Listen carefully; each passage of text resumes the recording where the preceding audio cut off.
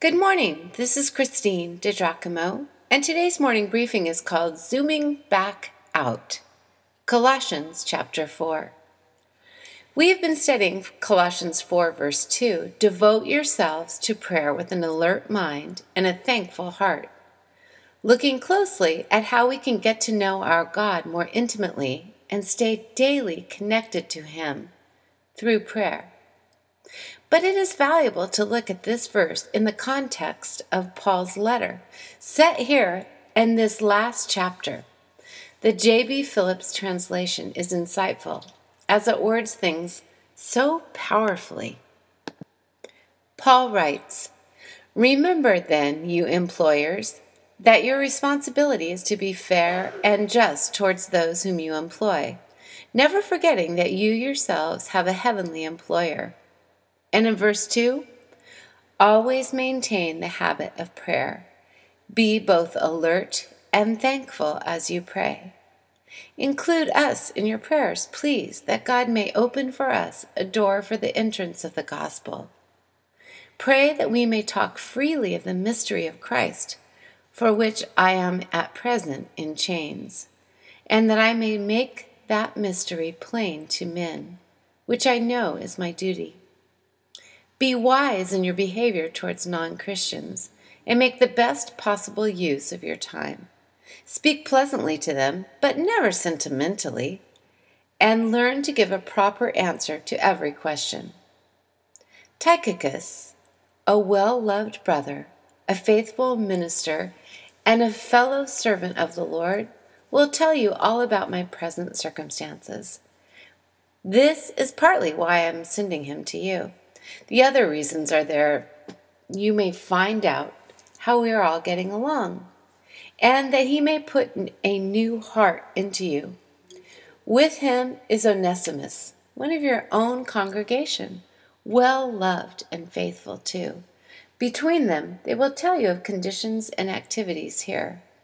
Aristarchus, who is also in prison here, sends greetings, and so does Barnabas' cousin, Mark.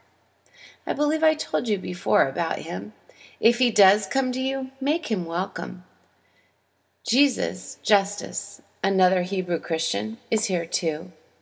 Only these few are working with me for the kingdom, but what a help they have been.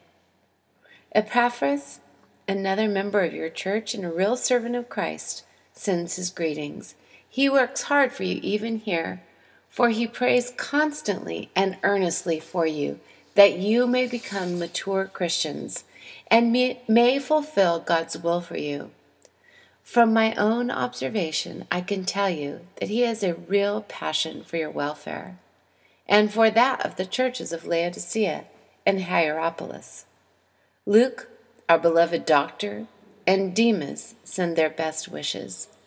My own greetings to the Christians in Laodicea and to Nymphas, and the congregation who meet in her house. When you have had this letter read in your church, see that the Laodiceans have it read in their church too, and see that you read the letter I have written to them. A brief message to Archippus. God ordained you to your work. See that you don't fail him. My personal greeting to you written by myself. Don't forget, I'm in prison. Grace be with you. And then he signed off the letter with his name, Paul. Christian, God has ordained you to your work as well. What has he called you to do? Are you in ministry? Or what is your vocation? Whatever it is, you are called to represent him, to be his ambassador. And as Paul said here, see that you don't fail him. Live faithfully. Stay close to him. Stay close to his heart. Pray daily. Be involved in his word and in his community of believers. If you'd like to read this, you can go to pastorwoman.com, click on Powerful Bible Teaching, Morning Briefings, and again the title is Zooming Back Out, Colossians chapter 4.